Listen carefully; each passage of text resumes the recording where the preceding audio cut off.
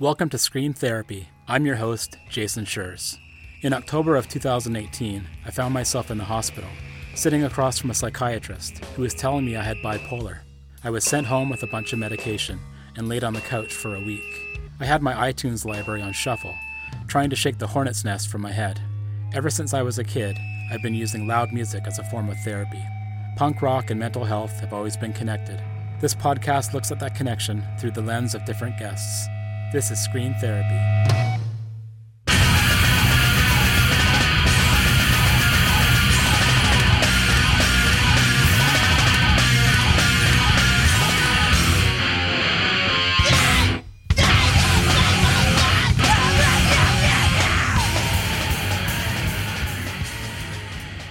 Imagine screaming your head off in a band for nearly 30 years. Bobby Bray of The Locust has been shrieking and freaking out for longer than a lot of us have been alive. Well, not me. I would have been in my early 20s when The Locust started, but I'm old. How does that amount of screaming affect people? Is it beneficial or detrimental? Bobby believes it's the former and considers screaming in punk bands a form of preventative therapy. I agree. When Bobby comes back from tour, he finds it easier to deal with problems in his life because he's already let his stress out and feels like he can breathe. Although he's never been diagnosed with a mental health condition, Bobby has a keen interest in the Diagnostic and Statistical Manual for Mental Illnesses. By now, you know I hate that word. I wonder what the world would look like if everyone took the time to learn about mental health and offer their own opinions and theories about it. Maybe people wouldn't be so hesitant to talk about mental health issues if they follow Bobby's lead.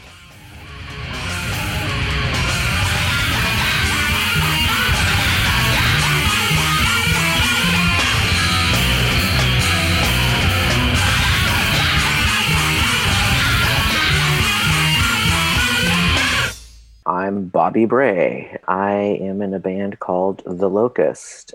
I'm in a couple other bands, one called Holy Molar that doesn't play anymore. I'm in a band called INUS, which is an acronym for the Institute for Navigating the Universal Self. I also have a solo project called Hank that I'm hopefully going to do a debut release at some point. Yeah, so I play guitar and scream in The Locust. And I play guitar and sing and sometimes scream in INUS. So thank you for inviting me, Jason, to this podcast. I find it really fascinating. I think it's a cool idea. I know for myself, I've certainly spent a good portion of my life and I guess professional career screaming my head off. And it's been interesting. So yeah, The Locust started back in 1994. And so I've been screaming ever since then. Over the years, I've definitely thought this many times. It actually can be a preventative therapy, the screaming thing. And I actually noticed it going on tours, doing a bunch of screaming, scream my head off every night, come home, and whatever normal life situations get thrown at you, adverse situations, things you don't want to happen, whatever, frustrating events. I was always fine with it because the thought was I already got it out of my system before it happened. I personally believe that scream therapy as an idea can also be a preventative measure. Back in the day, you get a crappy job and then you go on a tour and you quit that crappy job and you come back and you get a new crappy job. And oftentimes said crappy job would have frustrating moments if you like some customer service aspect of it and someone's yelling at you. My coworkers having problems with that. And for me, I'm just like, whatever, it's cool. I've already dealt with this. I've already got it out of my system. I screamed my head off for a month in a row, so I'm good. How does it feel when you are screaming in the moment during the shows? Is there a release? Do you feel anything, or is it more the after effects? So during a show, there's a lot of variables going on. Obviously, there's adrenaline. There's trying to keep things technically accurate. The Locust, there's a lot of songs where I kind of really got to concentrate on certain parts. But the screaming aspect of it, as I'm switching pedals and like we're doing time signature changes and simultaneously screaming, absolutely is a release. Maybe it balances out the stress of trying to do all of the right things at the right moment. And then it's like scream therapy happens, gets me back to normal status.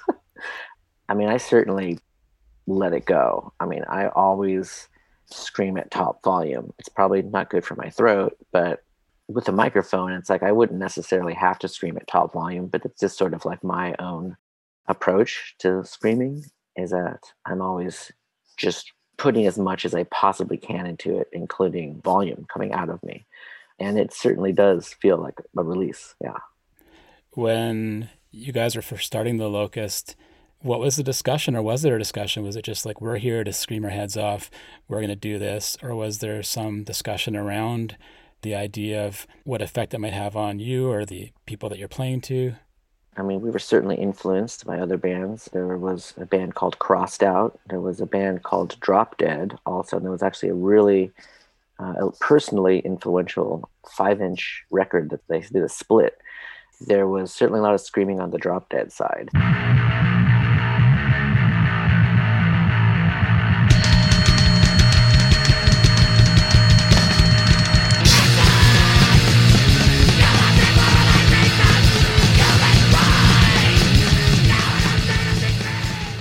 There was a handful of screaming bands. I mean, I think back actually to like Napalm Death Scum.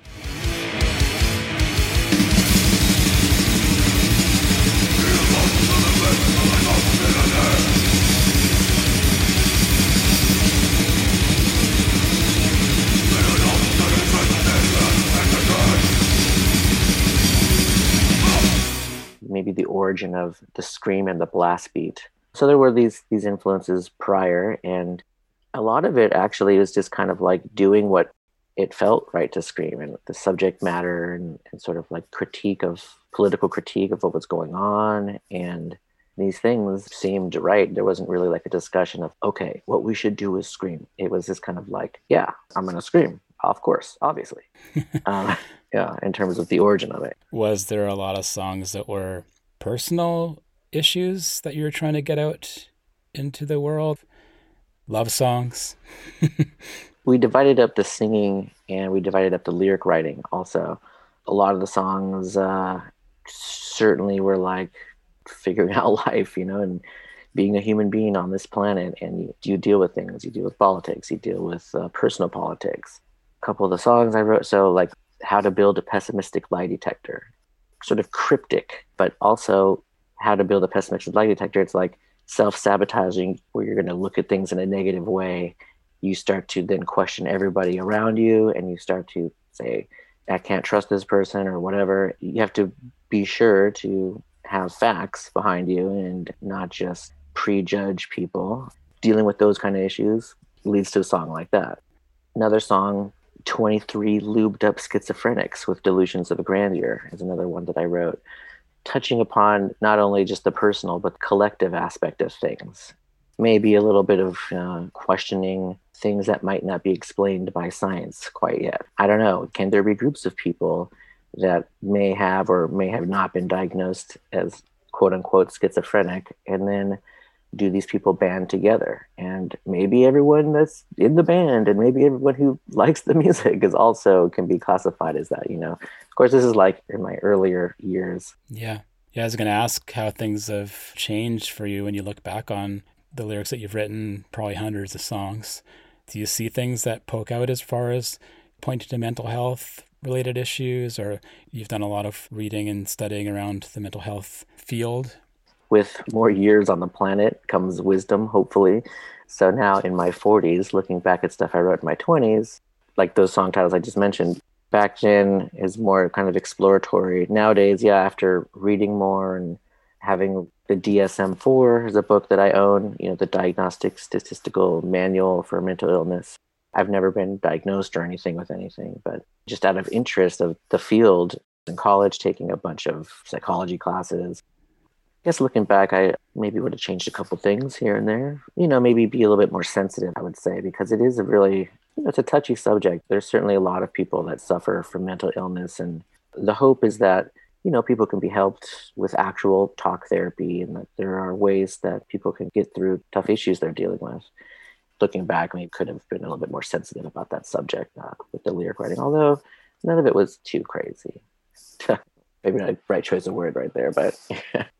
I've often thought about screaming, and I've done some reading, which I don't necessarily agree with, around the benefits and the detriments of screaming.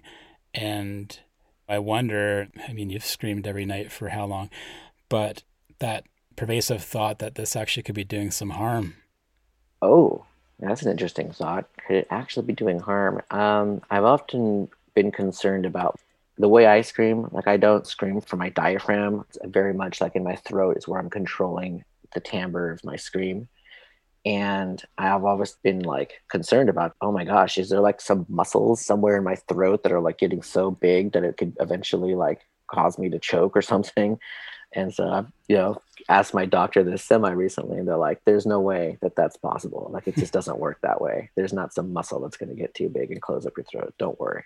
So, I mean, in terms of like the potential detrimental things, the physical aspects were something I've been concerned with, which apparently are fine. But in terms of like the mental aspects of it, there's sort of that thought of like, oh, if you scream or if you're in a band that plays aggressive music or something, then you are therefore going to be more aggressive. Kind of like if you watch, I don't know, if you play video games that have a lot of weapons, then you're going to go and shoot a bunch of people or something. Okay, maybe there's some of that happens in the world. I mentioned Drop Dead. So they're a band, they scream, a lot of screaming. But the singer, Bob Otis, if you ever meet him, he's like such a sweetheart. One of the nicest guys. He's super like a sweetheart dude. And it's this weird thing of just like you meet people that they scream a lot and they're actually really nice people. I always found that fascinating. Same thing even with metal bands, people like outside our bubble, outside of our music scenes and stuff. Oh, they're going to come in here, they're going to be violent. Actually, they're probably nicer than the normal average person. Yeah, and I agree. I was being devil's advocate with that last question, but studies have proved that angry music does not make angry people, that watching violent images does not make someone violent. When you walk into a show, if you don't know what's going on and you see your band are all screaming and they're wearing wild costumes, I can see someone being like, oh my God, this is a dangerous place. These people are going to hurt me. And I think you're totally right. So many people in the punk scene that I've met who are the most extreme, quote unquote, are some of the nicest folks. Yeah, absolutely. Yeah, that's pretty funny. Yeah. I remember noticing that in my early 20s, and I was just like, huh, it makes good sense. I mean, it's this preventative therapy idea. It's something that should be maybe addressed in the DSM, although the way the DSM is structured, I don't think they would ever do that. They should make another book. One of the things that I was reading about, because I'm also writing a book called Scream Therapy, and there's these kinds of therapy. One was by Art Yanoff called primal therapy, where they basically Right. get put into this room and they get a stuffed animal and a pillow and it's just like scream and beat it up and get all angry and supposed to release tension. But I think a big part of why the punk scene and music where people are screaming and letting out these emotions is because there's actually a reason for it, that they're either targeting it towards somebody or within themselves. I would absolutely agree with that, that there's definitely targeted things that are happening. A lot of hardcore bands, certainly, and a lot of bands screaming about certain things in politics or certain politicians. But ultimately, really, I think at a more fundamental level, to me, this really reminds me of the first law of thermodynamics, which is that energy cannot be created nor destroyed, it just changes form. So, my day job, I teach at a school, the Recording Arts Center at Studio West, so audio production. And in those fields, that law comes up a lot, like how far can sound propagate through air molecules and all those kinds of things. The first law of thermodynamics, energy can't be created nor destroyed, it just changes form. The world of psychology has, it's hard to introduce that sort of idea, but ultimately, I think human emotions kind of work the same way. Something bad happens to you, you now have it contained inside of your human meat self. So screaming is a way to like counteract that same energy. It's just changing it from one form instead of like housing it and keeping it in. Something horrible happened to you as a child, something bad happened to you in your job, whatever adverse thing that happened in your life, Stress. just stress. Yeah. And if you don't release it, if you don't have some outlet to get rid of it, then it seems that it could stay with you. And so it just seems to follow that fundamental law. Totally, because expression is another thing that a lot of folks that have mental health issues or trauma, even stress that's building up from life situations, if they're not able to talk about it at the very base level or express it in an emotional or even physical way, screaming is a good example of that on the very extreme end of things, then it just sits and it's not going to, like you said, turn into something else or create a different energy. I would think that people who get super stressed out and then like eventually do, really bad things like shootings or something, when probably got to a point where there was no outlet for that person. Obviously, I'm not a doctor or psychologist, but when I think about it, it's like, well, maybe if that person had a band where they were screaming, they wouldn't have got to that point. Yeah, and even going into mental health crisis, someone that doesn't have an outlet is bound to go into crisis sooner than someone who does. Right before I had my mental health crisis, I was on a tour, and if I hadn't have had that tour, I would have been at home and it would have come a lot sooner. It staved it off. Of course, it still happened. But that idea of expressing myself every night was keeping the crisis at bay. Yeah, absolutely. I would think that probably a lot of people end up devoting their lives to music or starting bands and doing stuff. There's a reason that you can like trace it back. The equation. Bad thing happened, started band. Probably a lot of people had something like that going on. Band broke up, started a new band. Band broke up, started a new band. Yeah. Hilarious. So how does screaming make you feel physically and emotionally? If I were to try to place feelings to the actual screaming, yeah, I mean, it's definitely the release, but there's also, another thing about it too is there is methodology to it. There is control to it. It is like a musical thing. It's not just screaming. It's, I spent a lot of time working on my scream. I remember way back in the day when I first was doing it, even back in high school, there was this bridge kind of by my house, and I would go there under the bridge, and there was a really nice reverberation time of like 2 seconds. And I would just sit there and scream and scream and scream. And like I was working on how I was controlling it. In a normal situation, a scream, in evolution, it might have been somebody was getting killed, or maybe you were trying to communicate with someone very far away. You could even have a system of one person on one mountaintop, another person on another mountaintop, and you could have a system of communication. Like people are coming to attack us. So to me, the communication aspect of it interested me. And so like, trying to get it the way I wanted it to sound, it became something more than just releasing. It became a thing of, I want to control this so I can get the right timbre I want. Try to bring about an emotion for the listener, actually. I knew for myself, listening to certain screams in certain pitches would really have a sort of stronger emotional response out of me from listening to it. And so then I knew what I wanted to try to get, and then I would modify my voice and then see if I could get that feeling from it. There's actually research regarding screaming, among other things, can actually cause frisson, which is like goosebumps. Listening to a band that screams or a singer that screams can actually give you that feeling of goosebumps, of like, oh, like give you the chills, in a nice way. It's a very enjoyable thing. And apparently only 50% of the population actually have it, according to research, which is also interesting because in our bubbles, it's like everyone is into music. Almost everyone's like, yeah, of course. Yeah. I mean, music gives you chills. Yeah. But only 50% of the people have that. I wonder if it's connected to creativity. Potentially. Someone like me would get the good frisson, and then like your grandma would get the bad frisson if you're listening to The Locust. Yeah, very possibly. Yeah, very possibly. And it's interesting because music-induced frisson involve loud sounds, big volume, like multiple sound sources, infrasound, crescendos, and surprise. And of course, scream sounds. The surprise element, so like rapid time signature changes. You don't know who's going to be singing next. An unexpected change from one part to the next.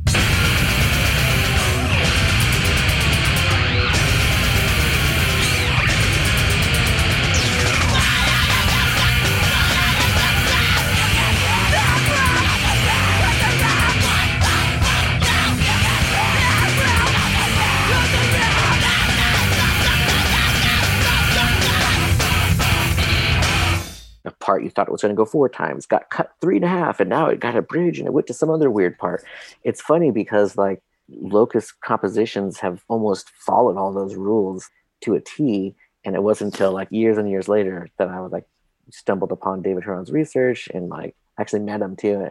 And it's just like, oh man, you totally like justified like decades of my life. And he's like, there's even a genre called Screamo. And I was like, oh my God. It's not too late to change the band name to Frisson. Yeah. You and I talked a little bit about behavioralism, the idea of conditioning. Interested to hear your thoughts on that, because there is a movement more towards the body-mind-environment model, the biopsychosocial model around mental health. I think about it in terms of like materialism. Materialists versus behavioralists is kind of the way I compartmentalize the sciences, and which I would include the fields that involve mental health in those categories as well. There's things that we just don't understand about existence, about physics, about so many fields. And as smart as we are as a species and as much as we've figured out, there's still plenty more that we haven't figured out. The fact that like neuroplasticity exists as this idea, which is fairly new in the grand scheme of things, a couple decades, viewed by now. The brain used to be thought, oh, this part of the brain only does this. And then it turns out, well, if some damage happens to the brain, like the physical aspects of it, other parts of the brain can be changed into what they do, or it can appear that they like people who have phantom hands, they feel their phantom hands in their face because on the somatosensory cortex, the hand area and the face area are right next to each other. And then it's thought that the brain can rewire, those parts become more sensitive. And so they can sense the neural activity, the synaptic, basically electric energy inside the brain is what synapses are. So strange. It's like we are bioelectrical, chemical creatures. There's hard evidence that neuroplasticity exists. And so that makes me question people who are really dogmatic about this modular perspective of the brain and also this sort of like very rigid aspect of it. Because in the end, it's like, I think we're still at the point where we need to observe what's happening. To me, that's what behavioralism is really, that's what it is. Let's watch someone for 6 months and then let's see what happens. Instead of like saying that we have everything concluded and we figured something out from a materialist perspective, let's see what humans do and let's see, and let's get like reporting from people and see what they say, how they feel. That seems to make more sense at the current point of the evolution of our scientific fields, including psychology and psychiatry, certainly. That's kind of why I would say that I lean towards the behavioralist model, because that's my perception of it. I'm not really sure if that's the correct assessment of those fields, and it's certainly pretty broad strokes there. For so long, people have been told that they have something wrong with their brain, they have a disorder, that they have a disease. And in my mind, because I have disorders, quote unquote, for the listeners out there, it's not just about my mind. Of course, there is some component of that, but it's also about my physical body, and it's a lot about my environment. So what's around me? What kind of world do I live in? What kind of things was I exposed to when I was young? Trauma-related issues. So it's so much more textured and varied than just, oh, well, come on in, something's wrong with your brain. Here's some drugs that are going to help it. Absolutely. And it's such a strange time period to be alive. I have so many opinions about large corporations and companies that like profit from things aside from like, people profiting from war, people profiting from other people's suffering. I certainly have critiques of how the pharmaceutical industry works around the world and the United States in particular, in terms of lobbyists and being able to manipulate things with so much money and power. But at the same time, in the end, one would hope that they are actually helping people, so it's not like I'm just completely against pharmaceutical companies because they're big, evil corporations. If you're going to like do that many things and you're going to be making that much money as a company, is like, you better be helping some people out. Yeah. At the same time, it's like, we're still figuring stuff out. There's no one silver bullet. So everyone has to kind of figure out what works for them. First of all, nobody's perfect on the planet. People with supposedly fully functioning bodies, brains, or whatever can totally make mistakes, can totally overestimate themselves even. And then there certainly shouldn't be any stigma with mental health. There shouldn't be any stigma with anyone who's struggling with things, because in the end, we're all struggling with things. And anyone who says they're not, either they've lived a really sheltered life or they're not honest with themselves about it and everyone else. It's natural to go through stress, to go through intense emotional anguish, suffering, and sadness. And those things are certainly natural. And, to a varying degree, some people experience it more than others. And sometimes if it's debilitating, then, in society, then we have things that can help out. And a lot of people, I think, are just undiagnosed out there with all kinds of things. I agree. And let's look at the symptoms instead of the diagnosis in some cases. If someone said to you, oh yeah, the Locust, they're just, because you're playing this kind of music and screaming your heads off, that there's something wrong with you. I would say there's something wrong with everybody. And then I would say, yeah, you're probably right. Maybe I'd say the other thing first. Yeah, you're probably right. Then the second thing is, and there's something wrong with everybody. And if not, then you're one of the really, really, really, really lucky people on the planet. Yeah, I mean, that's a fair assessment. Certainly, it's natural to have problems. and to me, it's natural to have a band that maybe helps with that.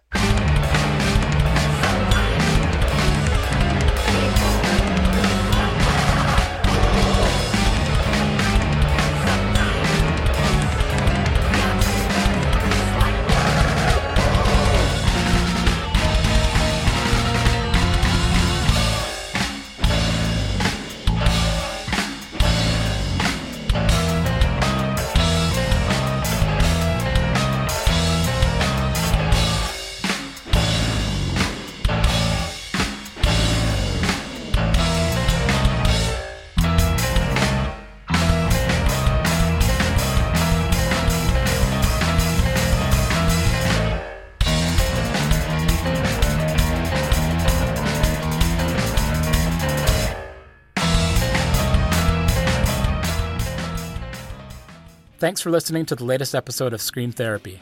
I'm coming to you from Powell River, a small coastal town in British Columbia, Canada, on the traditional territory of the Tla'amin Nation. Doing this podcast and talking to other folks living with mental health challenges has been a huge part of my journey. It means the world to me that you're out there listening. You can sign up for my newsletter and find more episodes at screamtherapyhq.com. That's screamtherapyhq.com. I'm looking forward to hearing from you. Let's talk punk and mental health. Thanks again for listening. Until next time, take care and be well.